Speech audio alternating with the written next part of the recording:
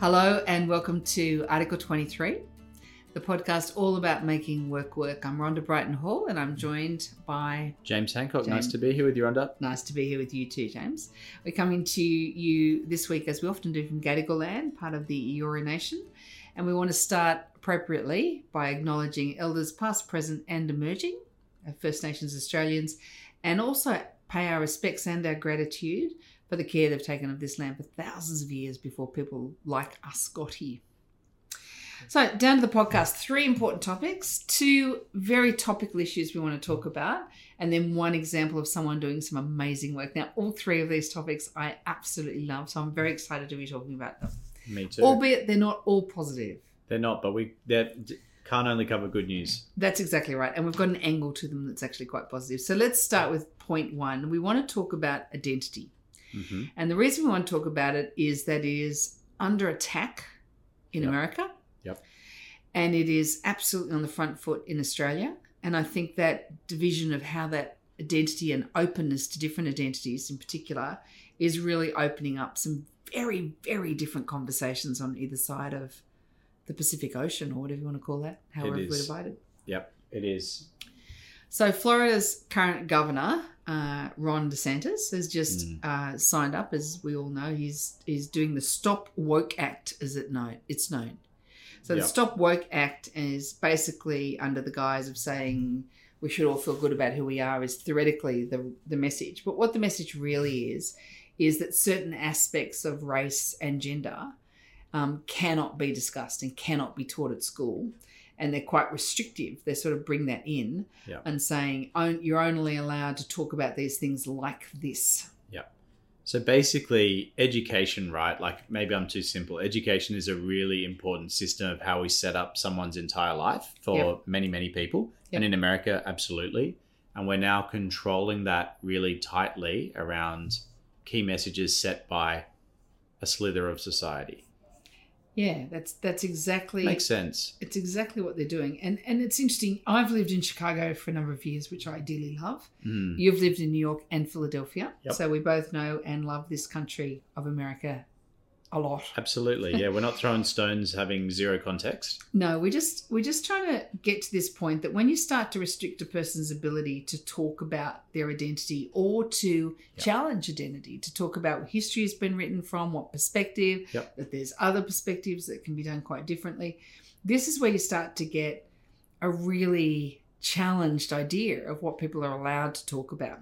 Yeah. So critical race theory is the graduate level academic framework that's talked about in America, but all of a sudden that's been extrapolated that out to sound quite silly at a kindergarten level. They're saying no one can ever talk about that. And you go, well, it's actually critical race theory is actually a really important way to look at race and a good way to challenge all of us to think very differently about how history's been written. And so we've got to be careful that nationwide that they're now doing objective and ambition to close it up and let's shut it down and let's not talk about anything that challenges anything other than something that I feel comfortable with is a very, very narrow view of how that's been built into perspective. And I think that balance, and it's the same in Australia, right, from how we set education. I think that's very interesting is, are you going to have 50 odd versions of how you teach kids? Yeah. And we have whatever, 7, 8, 11, depending on how you split everything out. But basically we've got different variations of how we set education. So if I grew up in Tassie, but now I'm in New South Wales, I got a different take on some things, right? And if you get to a point where history is actually a really interesting lesson, I don't know if anyone's had a chance to do it, but if you haven't, then do find the opportunity. But the Soweto Museum in South Africa, in Joburg, and it's actually very, very interesting, is it doesn't give you an opinion of it. It just gives you a whole bunch of people are in a historical moment together, which was the riots there. And here's a policeman's view, what it was like. Here's a rioter's view as they were known. Here's a parent's view of their child being killed in the street. You just hear all these perspectives and it's very sobering to walk through and say, now I've heard from everybody who was part of that. Yeah. I can now hear how history came about that day. I just found it was one of the most moving experiences I've ever seen from history lesson. Yeah. And it's actually a duplicate of another museum that's in Ypres. We actually walked through a battle a battle of World War One, and actually talks through what happened in this battle from the perspective of a farmer of both a soldier of both sides, a farmer, a farmer's wife, family, etc. So you get this history lesson where you do get to see it all.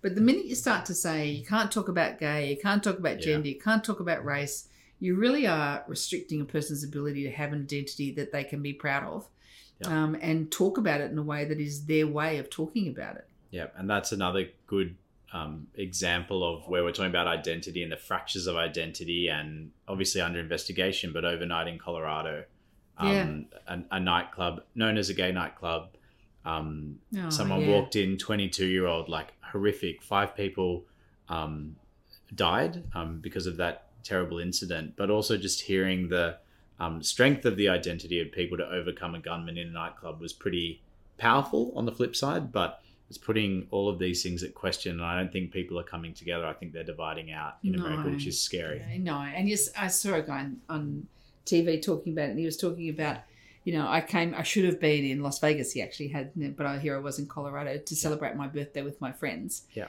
And now I've watched this happen. It was just heartbreaking to listen to that would happen for people for no other reason than their sexual orientation. It's like, what is that about? It's huge. It's huge. And that brings us to the flip side of this. So let's land on a positive about it.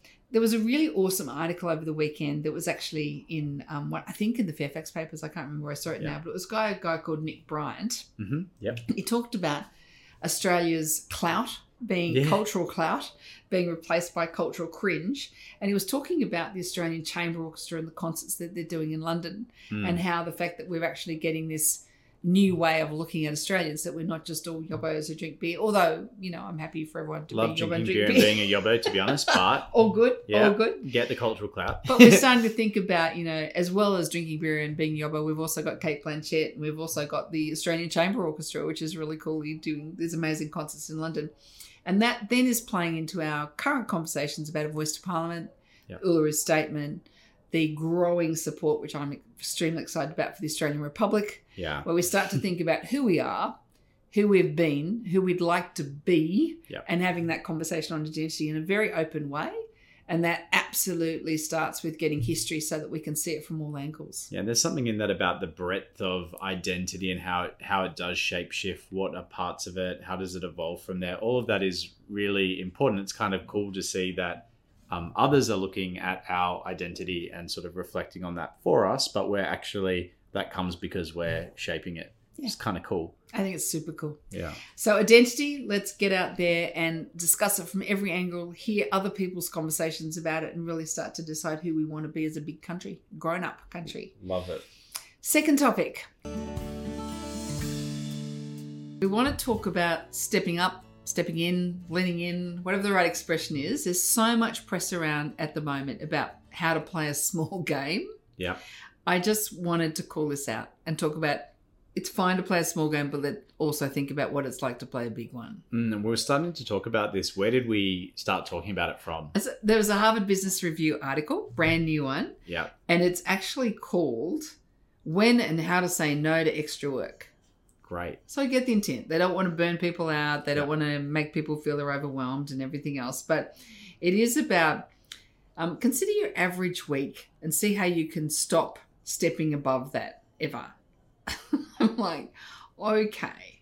And they give you a list of when not to do it. So there's this whole sort of setup around quiet quitting, that whole dynamic and everything else in this? Yeah, there's a little bit of that right through it, because it's about this, how do you just keep yourself nice and contained and don't stretch yourself and keep it nice and tight so that you don't ever get stretched. Cool. I'm here to do the bare minimum, so let's keep this moving.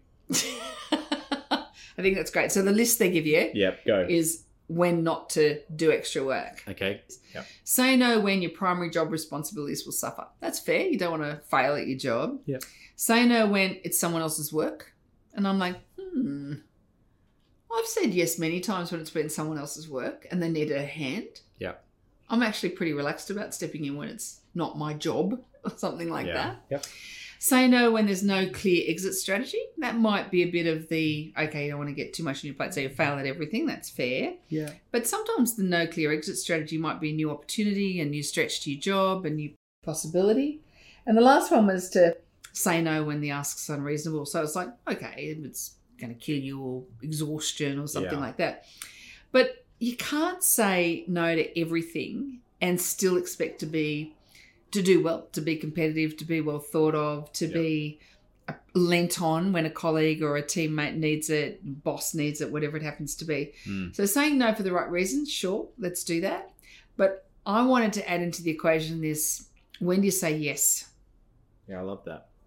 I think it's really important. Yeah, and I think there's patterns in that, right? Which is, here's your choice if you're listening. You can always say no. Always. You can always say yes. Stay in your box, put a guardrail around it, just do what's asked. And somewhere that is in the middle but skews to yes is probably a good answer if you want to go far. I agree. So how are we going to get there? When should we say yes? Sorry. I think it's... I was thinking through this one a lot because I think I totally agree with you on all of what you just said there. There's a real risk in saying no all the time. People will stop coming to you. Yeah. They won't give you something good where it was a great chance. There's so much in that. Oh my goodness. And the times when you do the real high performance stuff, the real stretch stuff, I'm not suggesting anyone burns out or anything like that. Not at all. But so let's not hedge it anymore. But you do want to do the stuff that's really the high bar. You want to get in there and really make it happen. And so I would say yes when there's someone really cool that you can learn from. Yeah, I love that. Inside a organisation, outside, across walls, all of that. Yeah, I agree. So, hey, I know you're really tired, but I'm going to this amazing speech and this guy's going to speak and you could learn something. I'm like, I'm there. Yeah, I agree. Massive one. You get to do great work. That's when you really, that was the project we had, but if we did this, and this, we could make it even better. Yeah. And all of a sudden you're doing something really special that has a massive impact on lots of people and really lifts the bar for the whole organisation. I think that's great fun. Love that one. Yeah. Someone needs you. You're just a good colleague. Like their life might be in a total sandstorm at the moment and they say, hey, James, can you give me a hand? Yeah, or they don't and you help them in a great way. Yeah, you help them in a great way and step up, good colleague. Yep. Helps the team. Okay, so we're all running along. We actually can't quite carry it. We've all got to lift a little bit. Better we all lift a little bit than one person has to carry a double load. Bigger weight. Yeah, I agree with that. And try something different that adds value, which is, I think, that conversation around, actually, I'd love to learn that, but I've never had the opportunity. But if I could just do it, I could hop into that team and help. I love that. So you were in Philadelphia. You stepped up in a massive way. Yep. Talk to me about that. As the Philadelphia Eagles have stepped up in a great way in the football season this year. I think they're now 8-1. They won one game overnight by a point. And I think that should be called out just in case the season goes bad from here. I'm genuinely shocked you didn't call me. My Super Bowl was this award. It's from the Society of Human Resources. Yep. Sort of like the ARI equivalent over there. Yep. And it was for HR Consultant of the Year. Yeah. And you had this great colleague, not in our company, who said, dude, put your name up, let's go. Yeah, someone from a really big media and telecommunications company globally. I won't name them in this, but I can. Happy to share their details. No, I won't do that. That's scary. But nominate for trying something different in their approach to diversity, equity, inclusion, and belonging in a medium that would work well for them. Yeah. And you won it. Yeah. I thought when I saw the size of the award for being a finalist, I thought, wow, I've won it. But it was very confusing. It was just the beginning. Just the beginning. My kids won the pet parade. They got a really big trophy too. But your trophy was actually... That is awesome. Yeah, the trophy you got was really awesome. It was great fun. But that trophy you got, but much more important, the work behind it was not a small game. No. Like, what right do you have to talk about that as an Aussie in America?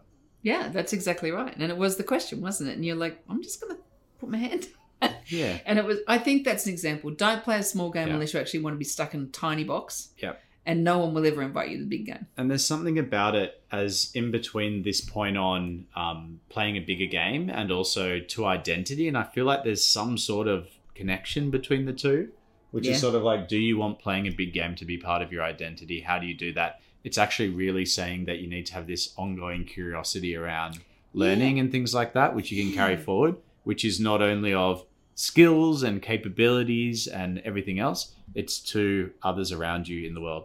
Yeah. And you don't have to be the go-to player every single time. And if you play team sports, which we both do. Not well is, for me. But not me either anymore. Yeah. But it is that you're always there. You always try and be there. Be the best you can be for the rest of your team. It doesn't mean you're always got the ball. It doesn't mean you're always going to win. You can rely on other people. They can be the star today. You're not. All of that stuff. But be ready. Yeah. Be ready in case this is the game you need to play 10 times better than you ever have. I just think it's a really good motto. Topic 3. Someone doing something really good. And I love this story.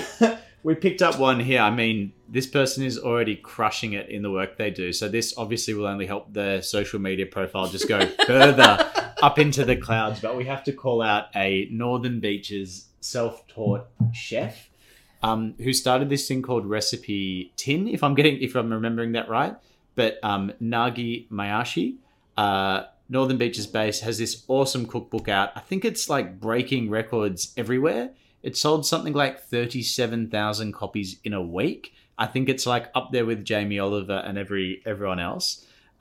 Just very huge discipline in the recipes she creates. She does like to nail a sponge cake between Japanese sponge cake and a more Western sort of sponge cake. I'll try that 90 times before I write the recipe. So I imagine there's a lot of fat cake eaters on the Northern Beaches. I can say that safely. But really cool to see her just absolutely crushing it with some amazing recipes. Self-taught, but doing a killer job. Love her work. Check it out. Yeah, released on the 11th of October. It is now the highest selling non-fiction book in this country. That's wild. I think that's like probably the last person was like Scott Pape, Barefoot Investor. I reckon. I feel like we need a lot of self-help. I'm much more likely to read this one. Yeah, like how to save the money given high inflation to be able to do Nagi's recipes. Love that. I think it's superb. Australia Today. That'll do us for this week. Awesome. Great podcast. See ya. Big mile from us. Big mile.